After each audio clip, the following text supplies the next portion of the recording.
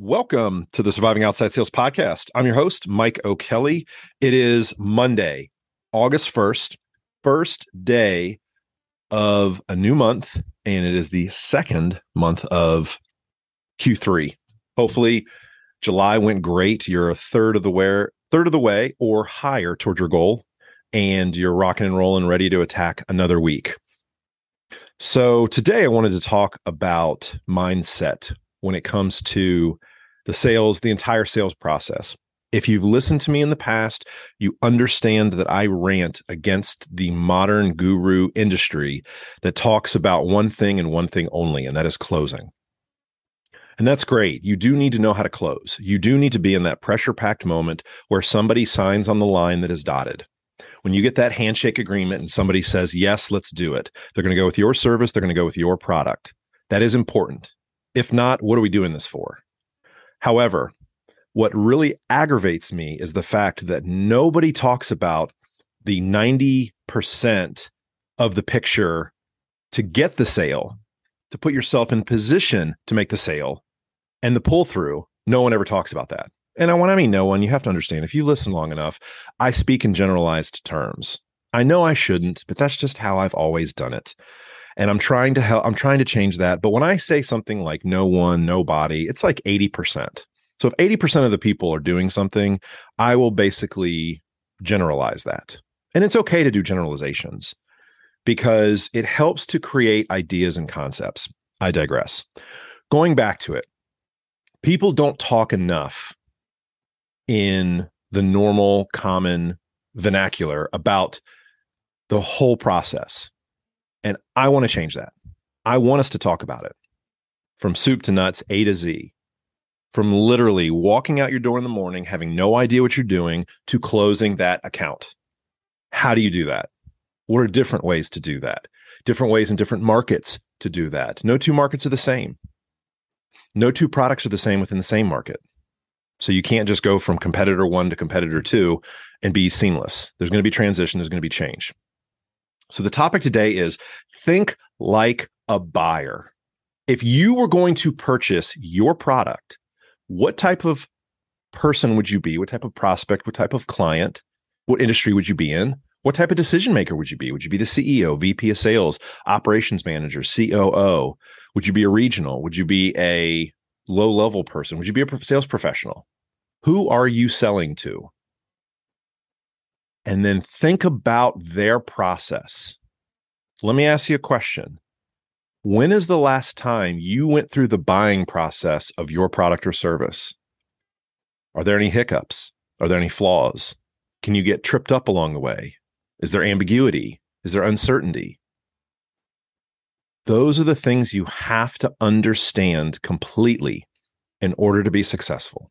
And the way to do that is think like a buyer. Become a product of your product, or at least go through the process of being a product of your product. Then you're going to understand and you're going to see what your potential buyers are seeing. Personally at Rhythm, we have been going through that. We're redesigning our website. We want a better user experience. We want the best user experience. We have a good user experience. We want it better. We want it flawless. We've gotten feedback. We're listening to that feedback and we're enhancing it.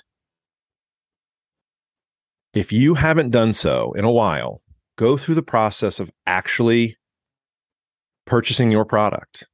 And if it's too expensive, I get it. I mean, you can't really go through that if you were, selling $200,000 piece of equipment. But if you are selling something expensive, think about what type of disruption, not celebration, but what type of disruption will bringing in this device be to the target or the prospect or the buyer? It's not disruption in a bad sense. It's just, what does this look like? If they purchased a big unit from you on Friday and it was delivered today, what type of work from the top down? And remember, that's important to think about. If you're creating a ridiculous amount of work on people that you haven't touched or talked to before the sale, you better run in and let them know. And I'll give you an example. When I was selling radiation machines, I made sure that every single person in that dermatology clinic, from the esthetician to the office manager to the girls working the front desk, every single person in there knew exactly what that machine was, what it was there for, and the process. And a couple of the people that worked there said, I really appreciate this, Mike, but you don't need to tell me this. I said, no, I don't need to. I want to. And the reason why I want to is because at some point, one of your patients is going to walk through this door and they're going to ask you a question. And I don't want you to be unprepared to answer that question. If you were unprepared to answer that question, I have failed in my job. And I don't want that to happen because I don't like to fail. When I said that to them, just the look of appreciation, because I took what their problem could have been in the future and I flipped it around and I got buy-in. Yeah, they didn't need to. Those front desk girls might get one or two questions. But for me, I didn't want them to look stupid. I didn't want them to be like, oh, I don't know. Let me ask somebody else. I didn't want them to feel like that. I wanted to empower them with all the knowledge they had so they could answer that question right then and there. It feels good when you can help other people. So I just gave them the education to do so. So think about the disruption. It's not just the sale, it's the disruption. You don't get paid on the after effect, but you also aren't going to get referrals if the after effect is terrible. You can sell to them once, but the goal is not to sell somebody once. A career in sales is not made by making one sale. You want to sell over and over and over and over again to as many people as possible. And the way to do that is to think about the entire process and make sure it is as tight as possible. And you've thought of everything. Think about ways it can go sideways and then proactively address those. That is how you think like a buyer.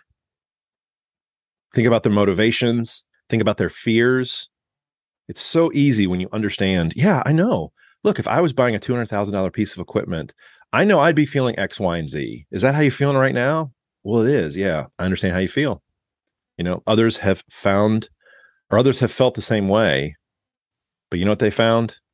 You've partnered with the right company, and we're going to be in this together. I promise. It's the 3 F's, the feel, felt, found. It always makes people feel more comfortable. They want to know they're not alone. People want to be in this together. They want to have a partner. They don't want to buy something and just be on their own to figure it out. So think like a buyer, okay? This week, when you have meetings, think like a buyer. What are the buyer's motivations? What are their fears?